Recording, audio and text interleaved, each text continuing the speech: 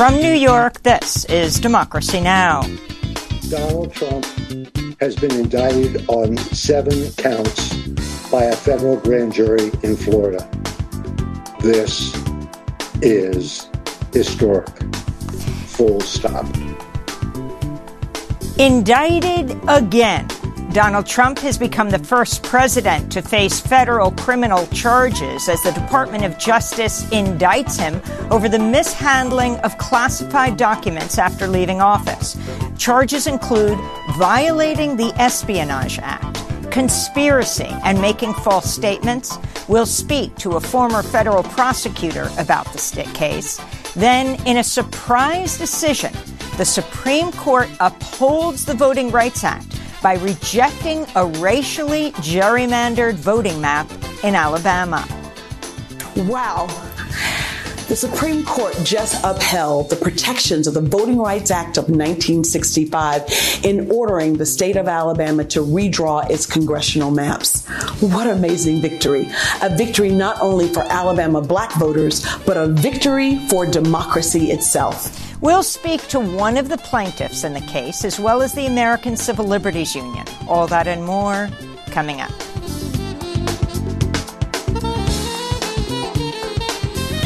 Welcome to Democracy Now!, democracynow.org, The War and Peace Report. I'm Amy Goodman. The Justice Department has indicted former President Donald Trump on multiple felony charges, accusing him of mishandling classified documents and obstructing the government's attempts to recover them. Trump is the first former president ever to face federal criminal charges. In a video posted on his social media platform, Truth Social, Trump lashed out against the Biden administration, insisting, "I'm an innocent man." Our country is going to hell, and they come after Donald Trump, weaponizing the Justice Department, weaponizing the FBI. We can't let this continue to go on because it's ripping our country to shreds. Trump reportedly faces 7 charges, including the willful retention of national defense information in violation of the Espionage Act, conspiracy to obstruct justice, and false statements and representations. The charges bring maximum sentences ranging from 5 to 20 years in prison. Trump will reportedly be arraigned at a federal courthouse in Miami, Florida on Tuesday. We'll have more on Trump's indictment after headlines. Hundreds of climate change-fueled wildfires continue to scorch Canada, where tens of thousands have been displaced and residents have dealt with weeks of hazardous smoke-filled air. Here in the United States, the Northeast is beginning to see a glimpse of relief after experiencing its worst air quality in recorded history, as the smoke pushes south and westward, prompting alerts in states including Indiana and Kentucky. But New York Governor Kathy Hochul warned New Yorkers to remain vigilant. We saw yesterday some very disturbing numbers in New York City. They've come down from the 400 level, but we should never get complacent and think that the 200 air quality quotient index is satisfactory. The message is this is not over. We might get a little respite, but I don't want people to let down their guard and to become complacent about this, because we have to be prepared for the winds to shift. The U.S. Supreme Court handed a surprise victory to the Voting Rights Act Thursday as it rejected Alabama's gerrymandered congressional maps that disempowered black voters. Justices John Roberts and Brett Kavanaugh joined the court's 3 liberal justices in ordering Alabama's legislature to redraw a second black majority district. The gerrymandered maps left only 1 of 7 congressional districts with a black majority, despite African Americans making up more than a quarter of Alabama's population. We'll have more on this story later in the broadcast. In another Supreme Court ruling Thursday, justices voted to uphold the right of state nursing home residents and other recipients of Medicaid to sue if states violate their rights. The 7-2 vote came as a relief to many who worried the conservative court could seek to weaken government health programs. One public health expert explained, quote, "The case is to Medicaid what Dobbs was to abortion." In more Supreme Court news, 7 out of the 9 justices released their financial disclosure reports for 2022 this week. Justices Samuel Alito and scandal-ridden Justice Clarence Thomas were given 90-day extensions to file. ProPublica recently revealed Thomas received luxury travel and other gifts from Republican megadonor Harlan Crow for decades without reporting them. The Biden administration said Thursday it's halting all food assistance to Ethiopia, citing a widespread and coordinated campaign to divert the aid away from people in need. Reuters reports USAID believes the food has been seized by Ethiopian military units. The U.S. is by far the largest donor of humanitarian aid to Ethiopia, where some 20 million people are experiencing food insecurity due to the recently ended war in Tigray and a persistent drought fueled by the climate crisis. Israeli soldiers shot a Palestinian journalist in the head during a raid in the city of Ramallah in the occupied West Bank. 22-year-old Momen Sumrin was hospitalized in serious condition after he was struck by a rubber-coated steel bullet as he documented Israeli troops' demolition of an apartment building Wednesday evening. The building was home to the family of a man who allegedly carried out a bombing attack in Jerusalem last November. Momen Sumrin was one of 6 people hospitalized as hundreds of Palestinians gathered to protest the demolition, which officials condemned as collective punishment, a war crime. 4 sisters were displaced along with their father and mother. We as Palestinians are used to experiences like this. It is not the first home they've destroyed, and it will not be the last. Their demolition activities are all about how much they hate us. The European Union has agreed on a new plan for hosting asylum seekers following years of debate and infighting. The new proposal calls for more involvement from nations that are not on Europe's southern coast, where asylum seekers first reach the continent. Those countries could either host more incoming migrants or contribute to a joint fund managed by Brussels. The reform also sets tougher rules for processing migrants, including expediting the expulsion of people deemed unlikely to win asylum claims. Oxfam blasted the arrangement, saying, quote, EU countries plan to buy themselves out of their responsibility to welcome refugees. These proposals will not fix the chronic deficiencies in the EU asylum system. Instead, they signal the EU's desire to barricade Europe from asylum seekers, Oxfam said. In related news, at least 5 people drowned and dozens are missing after 3 migrant boats capsized in the Mediterranean off the Tunisian coast in recent days. More than 2,000 people died at sea while trying to reach Europe last year. Chinese, Cuban, and U.S. officials have dismissed reports by the Wall Street Journal alleging an agreement between China and Cuba to build a multi-billion-dollar electronic spy installation on the island to intercept communications from the United States. China's foreign minister denounced the story as slander.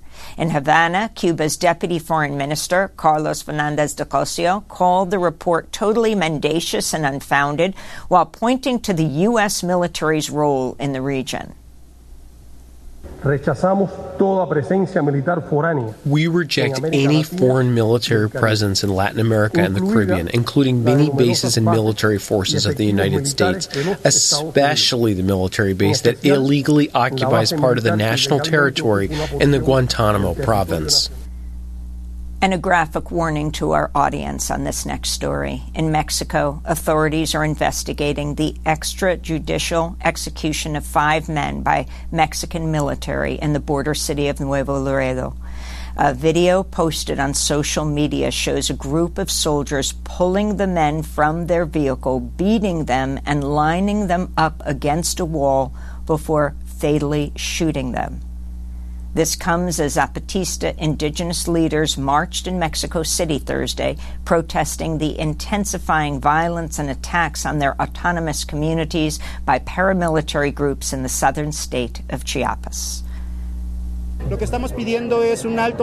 are asking for attacks from the paramilitary groups to stop. We are talking about groups that are permitted, financed, or armed by the Mexican army that attack Zapatista communities. Right now they are teaming up with organized crime groups that are holding Chiapas on the brink of a civil war.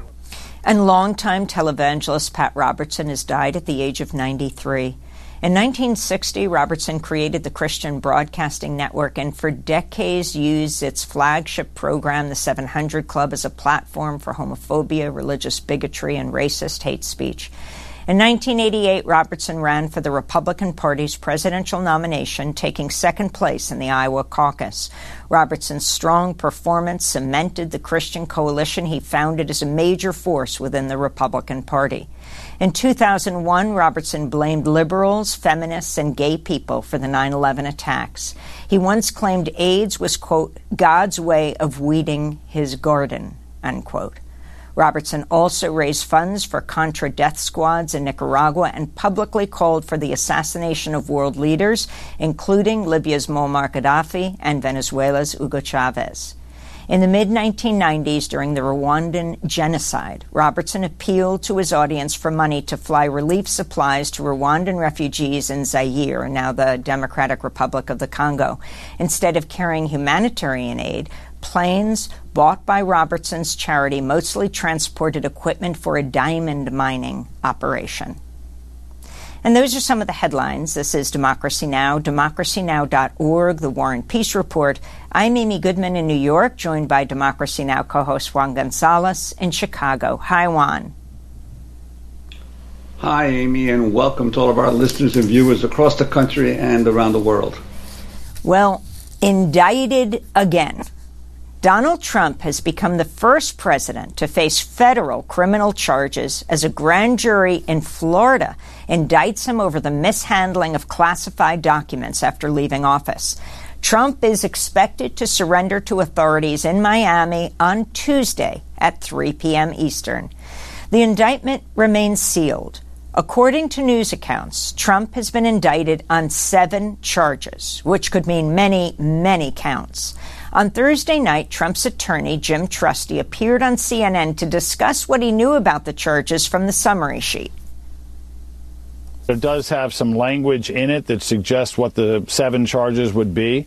Not 100% clear that all of those are separate charges, but they basically break out from an Espionage Act charge, which is ludicrous under the facts of this case, and I can certainly explain it, and several obstruction-based type charges, and then false statement charges, which are actually, again, kind of a crazy stretch just from the facts as we know it. So there's a lot to pick at eventually from the defense side, but that appears to be the charges, and it appears to be something that will get off the ground on Tuesday. The indictment stems from an investigation by special counsel Jack Smith, who's also probing Donald Trump's efforts to overturn the 2020 presidential election and his role in the January 6th insurrection. Trump could still face additional federal charges in those investigations. 2 months ago, Trump was also indicted in New York on 34 felony counts for falsifying business records to cover up hush money payments made to adult film star Stormy Daniels and others. The new federal charges come nearly a year after the FBI found 300 classified documents during searches of Trump's properties, including at his Mar-a-Lago estate in Florida. Part of the Justice Department's case may rely on Trump's own comments. CNN recently reported Trump had acknowledged on tape during a 2021 meeting that he had kept secret military information about Iran. According to a transcript, Trump said, quote, secret. This is secret information. Trump dismissed the indictment, describing it as the, quote, boxes hoax. In a post on his social media platform, Trump wrote, quote, I am an innocent man. The charges come at a time when the former president is running again for the White House. On Thursday, his presidential rival, Florida Governor Ron DeSantis, blasted what he called the weaponization of federal law enforcement. House Speaker Kevin McCarthy said the indictment was a, quote, dark day for the country. We're joined right now by Dennis Aftergut. He's a former federal prosecutor. currently of counsel to lawyers defending American democracy. His new piece for The Bulwark is titled "No One Above the Law, Trump Indicted on Federal Charges." Dennis, welcome to Democracy Now! Why don't you start off by just responding to this indictment, how historic it is, and what do these counts on conspiracy and espionage mean? Amy, first, it's a privilege to be here. Historic really doesn't even begin to describe it. No former president has ever been federally indicted. Now we have a former president who's been indicted by 2 grand juries in 2 different jurisdictions, New York and the federal government, on 2 different sets of facts, alleging 2 different sets of crimes. That does not happen very often, and when it does, it only happens with people who live on the wrong side of the law. With respect to the espionage counts, they are extraordinarily serious. The reported allegation is the one that has been expected. He willfully retained defense-related documents that he was not authorized to have after his presidency ended. We also have the information that you described from the tape that he was talking about them to others, and there may be very serious allegations. We'll need to wait to see the indictment about whether there were any disclosures of top secret, highly sensitive national security secrets. Dennis, I wanted to ask you about a couple of things. One is, if there's a conspiracy charge, there is an assumption that there are other people involved in the conspiracy. What do you make of that? And also, the decision by the Justice Department to do this indictment in Florida rather than Washington, because presumably the documents were taken in Washington, D.C. originally, although they ended up, many of them, in Florida. Your sense of why this decision to conduct the indictment and the trial, presumably in Florida? That is really an excellent question. Reasonable prosecutors could differ about where it should be indicted. Under the Sixth Amendment, a defendant is entitled to a trial by an impartial jury in the district where the crime is committed. It's not quite that simple, though, because crimes can be continuing and can occur in 2 jurisdictions. And there's a pretty good argument that that's exactly what happened here. The reason... And the issue of conspiracy? I'm sorry? And the issue of conspiracy? Yes. The issue of conspiracy, you're absolutely correct. It takes 2 to tango in a conspiracy. A conspiracy is an agreement by 2 or more people to commit an unlawful act. They both have to share the intent to do something unlawful. There are reports that there are 5 sealed indictments, and so they may tell us we need to await the unsealing of those indictments, which may happen on Tuesday at Trump's arraignment. It could happen before. That issue of conspiracy, who are the possible people here? And of course, we're going to know much more next week. But we learned that Mark Meadows has testified, his former chief of staff, and what that conspiracy could be. you have all this new information about Walt Nauta, who is the valet for Donald Trump in Mar-a-Lago. The flooding of the server room when they said they were emptying the pool, the moving of the boxes from one place to another. And then talk about how serious these charges are. I mean, conspiracy, espionage, these are decades in jail. It's going to be hard for me to improve on what you just said, Amy. Walt Nauta is the most obvious candidate. It's unclear with respect to Meadows. The reports are that Meadows has agreed to plead and is cooperating on that basis. So if that's true, major if there, then he could be an unindicted co-conspirator, although he was more clearly, by inference, a co-conspirator in removing the documents from Washington. We don't know what his role was in obstructing justice. You need to remember, with respect to the conspiracy to obstruct, that it was 18 months between the time the National Archives first asked for the documents back and when the FBI conducted a court-authorized search in August, as you said in your introduction, of 2022, almost a year ago, that recovered at least 100 classified documents. So there could have been several people involved in the stall, the long stall to try to prevent the return of the documents that Trump was unauthorized to possess. Walt Nauta would be at the top of the list as the person who is described as having moved the documents right after the subpoena for them. There was a grand jury subpoena in May of 2022. But there are many other people. There's the allegations about gaps in the tapes.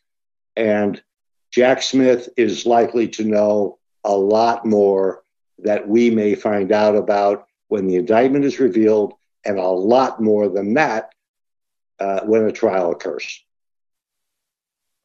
Dennis, I'm wondering if you could speculate in terms of the political impact of all of this, because clearly for Trump supporters and for perhaps other Americans, there does seem to be a concerted effort by the government to go after Donald Trump, and the trials will probably last into the presidential race itself. How do you respond to the issue that the Speaker McCarthy is saying, and Ron DeSantis or others, that the federal government is weaponizing law enforcement?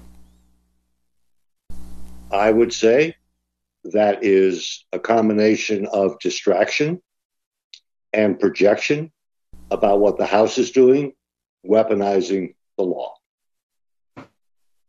I would say that the concerted effort is a concerted effort against a serial lawbreaker. We do not have kings here. We have the rule of law, and no one is above it, including a former president. It's a sad day for the country when a former president is indicted, and it is a necessary day when the evidence is so serious against him. Were there not an indictment, we would not have a rule of law. We would not have a rule where no one is above the law. Dennis Aftergood, I wanted to ask you about a piece you recently co-authored in Salon. Clarence Thomas, Ken Paxton, and Donald Trump. The Corrupting Influence of Oligarchy, in which you write, quote, "It's tempting to attribute the scandals now enveloping two right-wing icons, Supreme Court Justice Clarence Thomas and Texas Attorney General Ken Paxton, to both men's lack of an ethical compass. Resisting that temptation is necessary if we're to learn a larger lesson about the roots of much political corruption in this country." If you could go on from there, and for people who don't know Ken Paxton, he was just impeached he is the Republican Attorney General of Texas and was just impeached by the Republican legislature. The central point of that piece is that one needs to look at the structural elements of corruption, and it's not just in this country, Amy. It's around the world. And the structural element is this. It's a connection between corruption, oligarchs, people of enormous wealth and influence in a society, and right-wing parties. We quote a study out of Germany in which they looked at 104 countries and found an elevated level of corruption in countries ruled by right-wing parties. And if you think about it, it makes a lot of sense. People of wealth tend, and this does not apply to every person of wealth, of course, but they tend to want to preserve the status quo or return to the past where their rights to do things were unregulated in a laissez-faire kind of economy. And right-wing parties and right-wing politicians stand for the status quo or the past. And so it's kind of intuitive that they want to capture political leaders who have influence over the economy. It's kind of intuitive that those are going to be people on the right who agree with them ideologically. Well, we're going to link to that piece, as well as your piece on, again, this historic indictment of President Donald Trump. He goes to court on Tuesday at 3 o'clock in Miami, and now his home state of Florida. Dennis Aftergood, a former federal prosecutor, is currently of counsel to lawyers defending American democracy. Coming up, a surprise decision of the Supreme Court upholding the Voting Rights Act by rejecting a racially gerrymandered voting map in Alabama. Stay with us.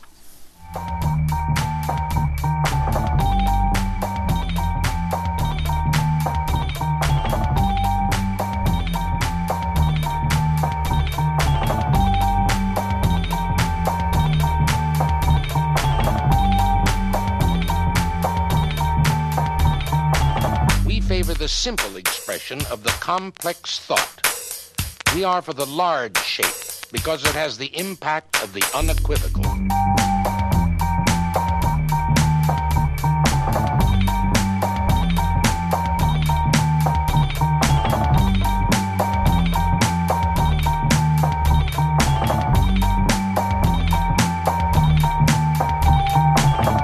We are for flat forms because they destroy illusion and reveal truth.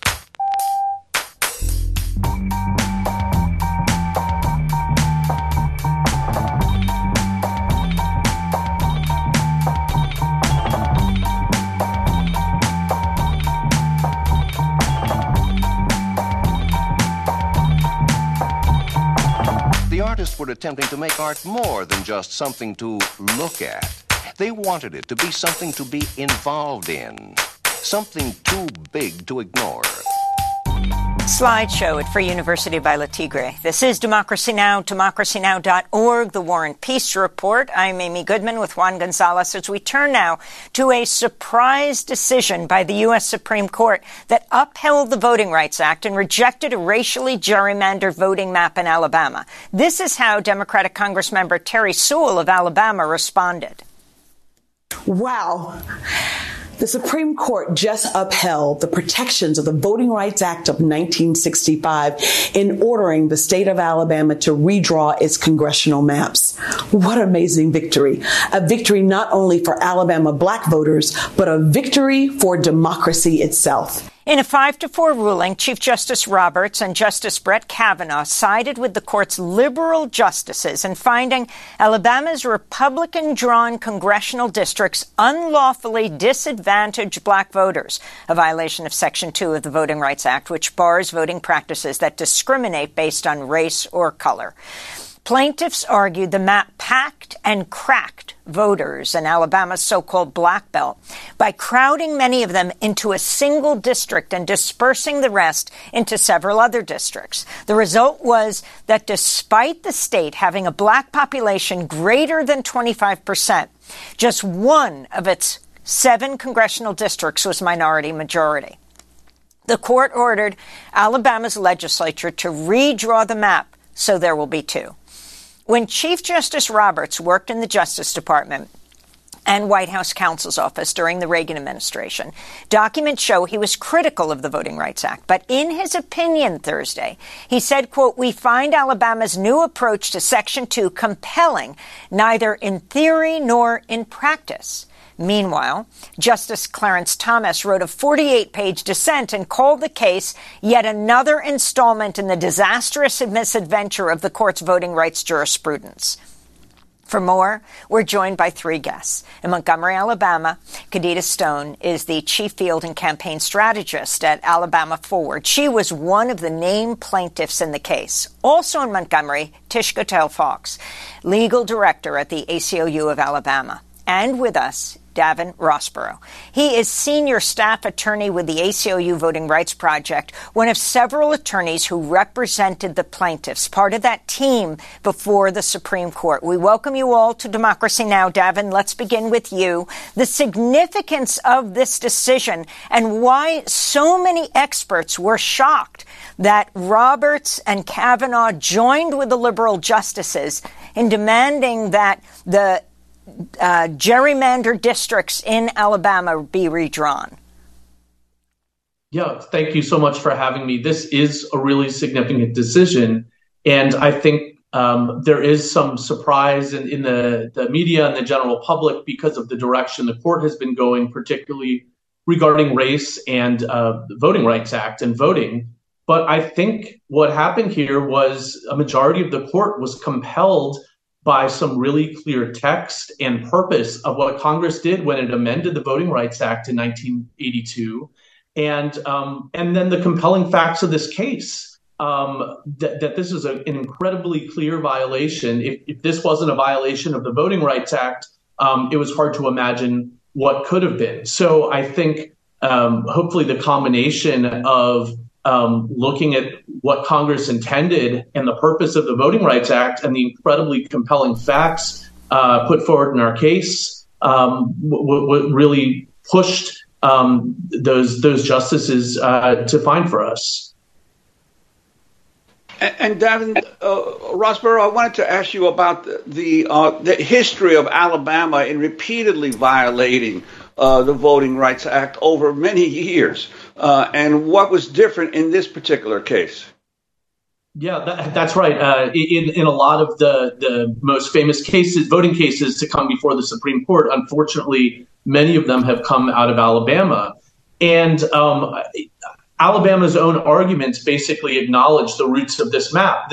What they said was their congressional map has been largely the same since the early 1970s. And of course, in the early 1970s, George Wallace was still governor. Alabama was head-on fighting the Voting Rights Act and integration and all of that sort of thing.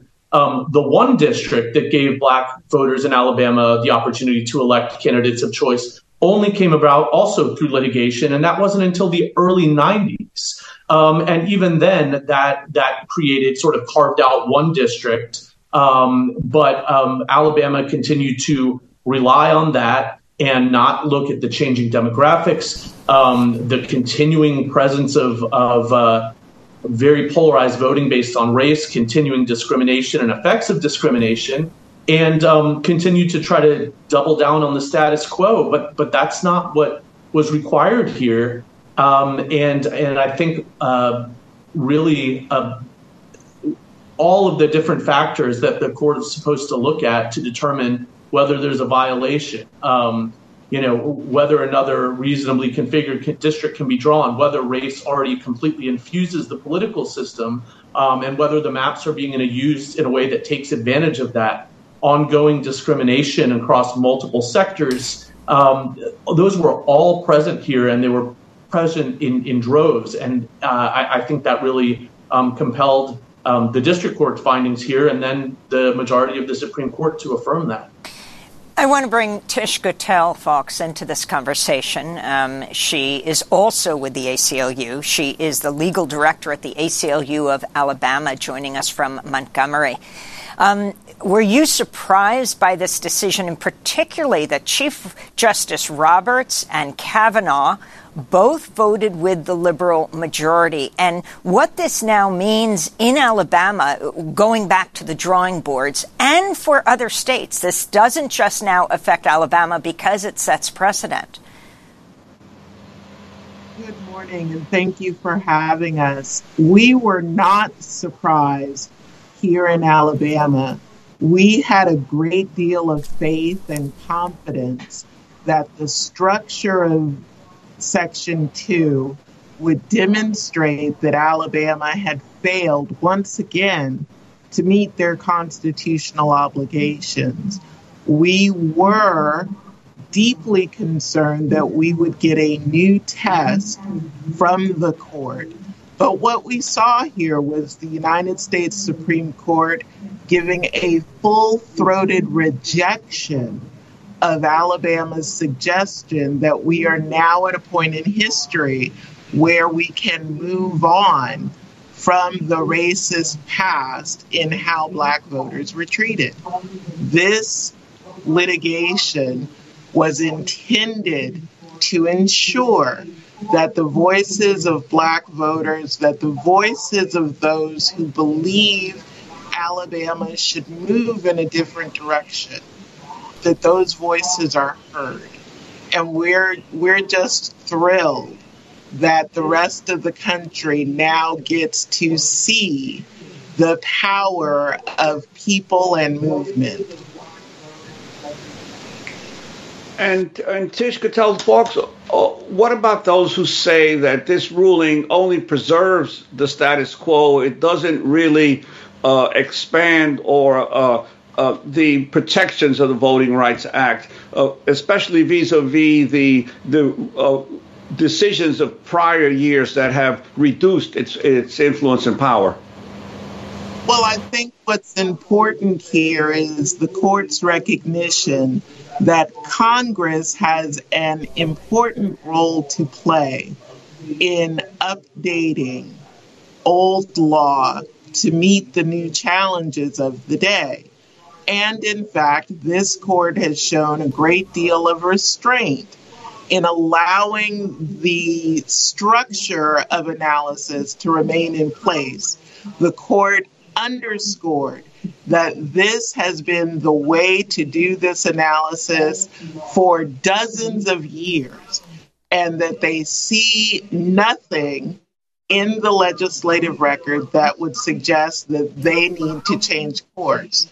What we know we need is an update to the Voting Rights Act. And this court seems to be signaling Congress that if there are changes to be made, it is Congress's responsibility to do so. We stand ready here in Alabama to send representatives that are going to reflect the true beliefs and needs of the people of Alabama. And today, the Supreme Court has said that must include fair opportunity for Black voters to have the candidate of their choice as well. And we are thrilled about that. Cadita Stone is also with us in Montgomery, chief field and campaign strategist at Alabama Forward. Most significantly right now, one of the named plaintiffs in the Supreme Court case about redistricting in Alabama called Allen versus Milligan. Cadita, if you can talk about why you came forward to sue around this issue of gerrymandering. Yeah, first I want to say thank you so much for having me. It's an honor. But I think a main reason why I decided to sue was just because I saw a lot of unfairness going on.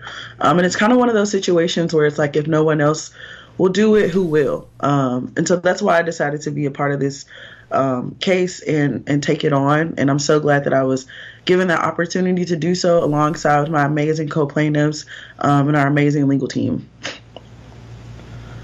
And could you talk about the impact that this ruling will have on the work you do in Alabama and what you hope and expect that the Alabama legislature will now do? I would hope and expect the Alabama legislature will go back and really take into account the needs of the community and the ways that they have expressed themselves when drawing these maps. I think that's the most important, but also listening to the Supreme Court. They said to redraw the map in a fair and equitable way. So I would hope that our legislator will do that and do right by Alabamians. And bringing Tish back into the conversation, Tish Gattell-Fox, what this means for other states all over the country, and particularly in the South where you are. I mean, we're talking about redistricting of a map that could lead to the changing of the parties in Congress. Who controls Congress? Well, we know that aside from Alabama, Louisiana also had a successful gerrymandering challenge. And of course, we are expecting that the ripples of this opinion will be felt in the next election cycle and through the rest of the decade. I think that this is a moment for the partisan parts of our government to port voters to their policy preference. We know that it should not be that elected officials select who they represent, that the people should be empowered to select their representative. Across the South, I think this is going to be important, but this will also have an impact in the Southwest, in the Midwest, and perhaps all over the. But this is a success. This is a victory for representative democracy, and that is what we want to ensure remains. Tish Gattell-Fox, I want to thank you for being with us, legal director at the ACLU of Alabama. David Rossborough, attorney with the ACLU Voting Rights Project, one of the attorneys who represented the plaintiffs before the Supreme Court. And Cadita Stone, chief field and campaign strategist at Alabama Forward, one of the named plaintiffs in the case. Coming up, Omali Yeshitela joins us, chair of the African People's Socialist Party. He's been indicted. He responds. Stay with us.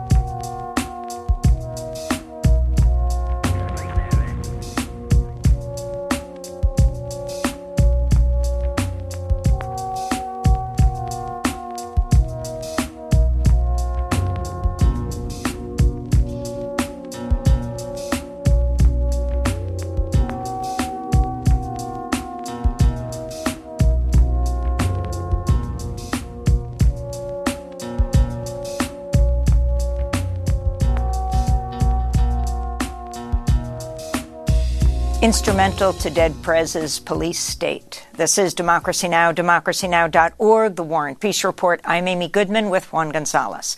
Well, the federal indictment of Donald Trump is making headlines around the world today. We end the show looking at another federal indictment that's received little press attention.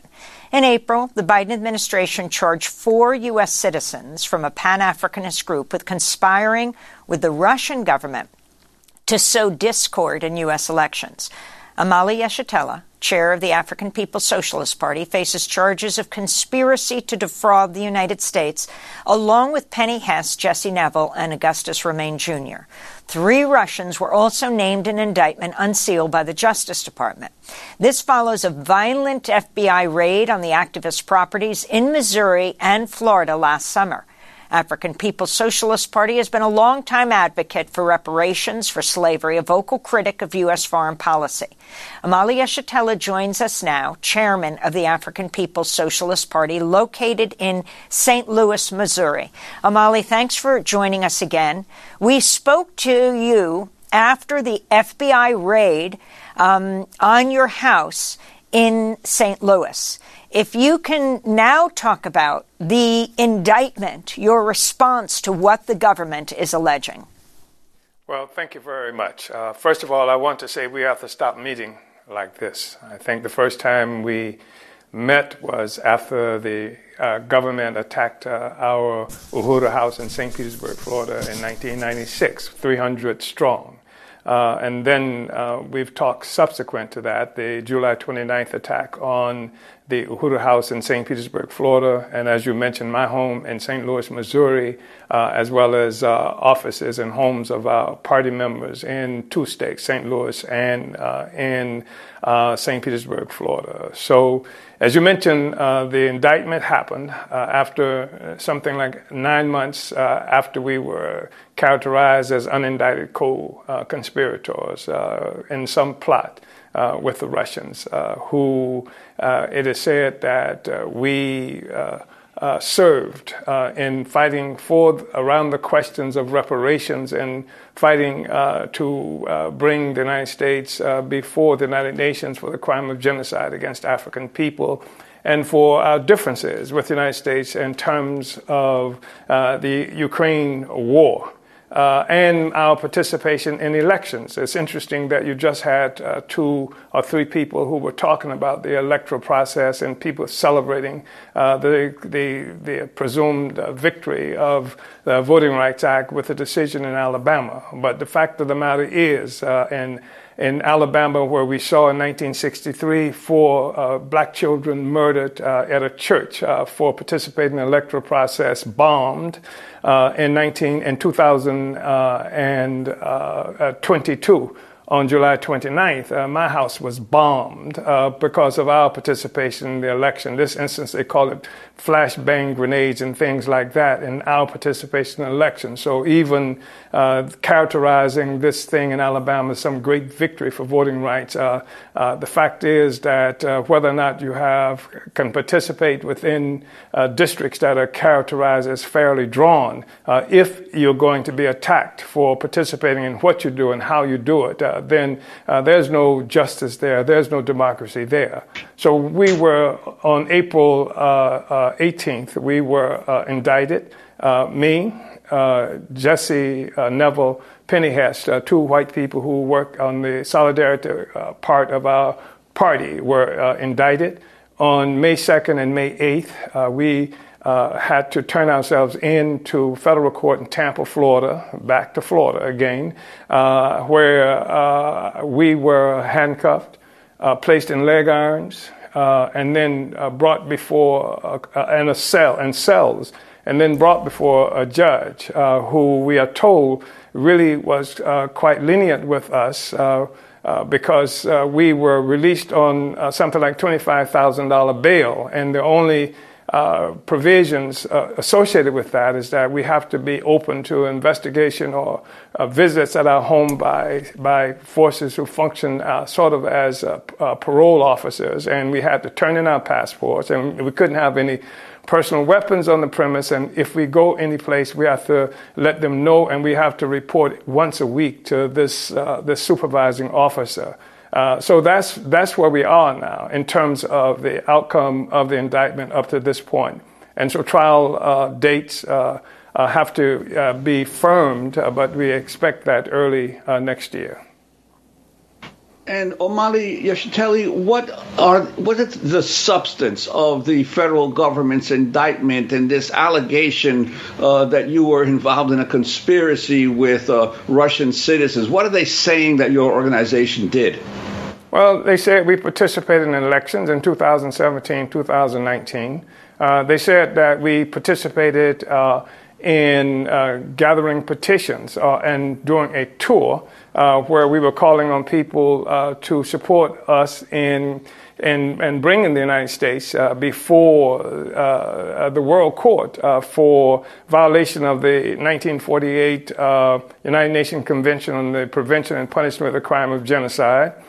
They said that I attended a conference in Russia that was an international conference where people from around the world attended the same conference that talked about self-determination, etc.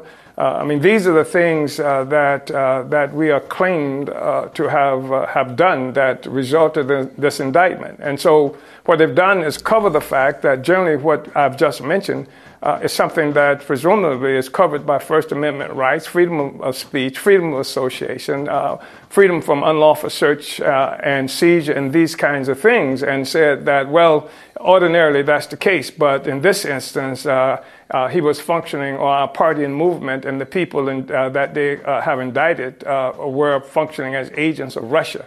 So it liquidates the fact that for 60 years, 50, almost 60 years, of political activity, we've been doing more or less the same thing. They liquidate the fact that in 2007, and anybody can go and look at this, I was invited to speak in Huelva, Spain, for an international audience that supported by the government of Spain, where they provided transportation resources for us and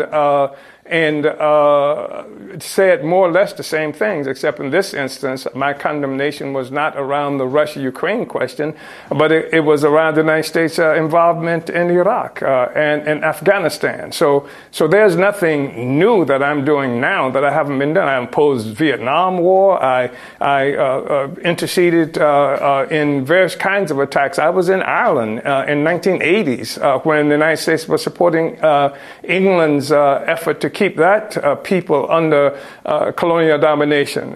So there are various other places that I've traveled to expressing unity with oppressed peoples and winning unity with the struggle of African people here and around the world. And you mentioned that that your organization has existed for more than 60 years. For those people who are not familiar with the African People's Socialist Party, could you talk about its origins and its platform? Yeah, I think that's important because it should be understood that I am a product of the Student Nonviolent Coordinating Committee organizationally, SNCC. That SNCC was the organization that projected the Black Power slogan demand into public discourse and the political agenda of African people all around the world in the 1960s. I was a part of that. I was arrested for the first time politically in my history as a consequence of tearing down a vile, vicious, racist mural that was hanging on the wall of the city of St. Petersburg, Florida, that depicted black people as ape-like forces, and 8 by 10 mural. I snatched that down. I was taken to trial. I was tried. I was charged with 11 offenses. I was charged, sentenced to 5 years in prison. And while out on bond for that, just a few days later, Martin Luther King's assassinated. I'm in Gainesville, Florida, and 4 days after that, protesting his assassination, I was arrested again, this time because I said something that they said was an incitement to riot. The first person arrested in the state of Florida for a new charge called inciting to riot, and it didn't require a riot to happen. I just had to want one to happen when I spoke. Thought crime. There's been that kind of history. So from SNCC, we created the Junta Militant Organization, a group called JOMO, that organized throughout the state of Florida and throughout Kentucky initially. And I was imprisoned various occasions, free speech issues all the time for that. And then we came to certain conclusions that it was not enough just to have protest movements. We have to move beyond protests and move toward the question of capturing and yielding political power. So in 1972, after working for a while with various organizations, we created the African People's Socialist Party. And the African People's Socialist Party is an organization that was created for the purpose of continuing the Black Revolution of the 1960s that saw the attack on the Panther 21 in 1969, that saw the raid on Fred Hampton's home in 1969 that resulted in his assassination, that came as a consequence of the assassinations of Malcolm X and Martin Luther King and a host of other forces like this. We said we were going to complete that movement that they had begun. And so in 1972, the African People's Socialist Party was created, and we also recognized that the struggle for Black power, Black people, had run into its limitation as long as it was fought within the context of the borders that had been created for us, either in Africa and around the world. And so it's an international organization. We exist in the Caribbean. We exist throughout Europe. We exist all over the continent of Africa and inside the United States as well. And so we are an international organization. We're African internationalists, and our politics is informed by a revolutionary theory called African internationalism that we have developed over the last 50 years of trying to find solutions for the practical contradictions that Black people are confronted with here. We have created more than 50 different economic development projects, many of them centered right here in St. Louis, where we came under assault. And we have suffered as a consequence of this process. We were attacked first on July 2nd at the St. Petersburg, Florida, by someone with a flamethrower, a military-grade flamethrower that torched a 15 by 25-foot flag, red, black, and green flag that was perched atop a 50-foot flagpole. We were attacked subsequent to that, July 29th, as most people now have come to understand who are familiar with this case. Subsequent to that, in August, a car was broken in and a vehicle was stolen. A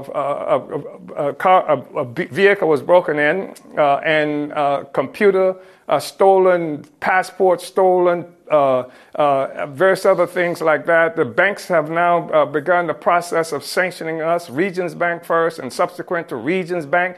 We've had to deal with Chase Bank. We've had a church right across the street from my home in St. Louis that we had under contract to create other economic and development programs. It was burned to the ground in January. It's just been an array of assaults that's been made against us since that time. So it's very clear that this is about more than what the government has said it's about, and this an objective intent was to destroy our movement and to make sure that what it was they began in the 1960s to push us back was something that was completed with the assault on the African People's Socialist Party and the Uhuru movement. Omali Yeshitela, your point on Spain is you do accept money from, for example, if you're invited by the government of Spain or the government of Russia, and you're saying that doesn't mean you're an agent of them. They said one of your co-conspirators is Alexander Inhofe, that he is involved with spawning, that he says that that the government says with spawning dissident movements within the United States. Your response? I'm saying that as far as we knew, we never accepted money, first of all, from the Russian government. I used the Huelva presentation in Spain because we did go to a meeting that was sponsored by the anti-globalization movement in Russia, which is a NGO. NGO invited us to Spain as well. There was some noise being made, but we accepted an expense-paid trip to Russia. The fact is that it was the anti-globalization movement that provided this transportation there. But in Spain, an NGO that was closely associated with the Spanish government, that was connected to people who were either currently or previously associated with the United Nations, that were governments from Mali and other places that also attended, that we were paid not just transportation, but we were given honorariums of significance. And it was an international conference. I used the Spanish thing just to show the hypocrisy of the United States government that's saying that somehow, suddenly, we became agents of a foreign government because we attended a conference in Russia. This is the most ridiculous, asinine, and the thing that makes We're going to have to leave it there, Amali. Yeah. Amali Yeshitela, chair of the African People's Socialist Party. I'm Amy Goodman with Juan Gonzalez.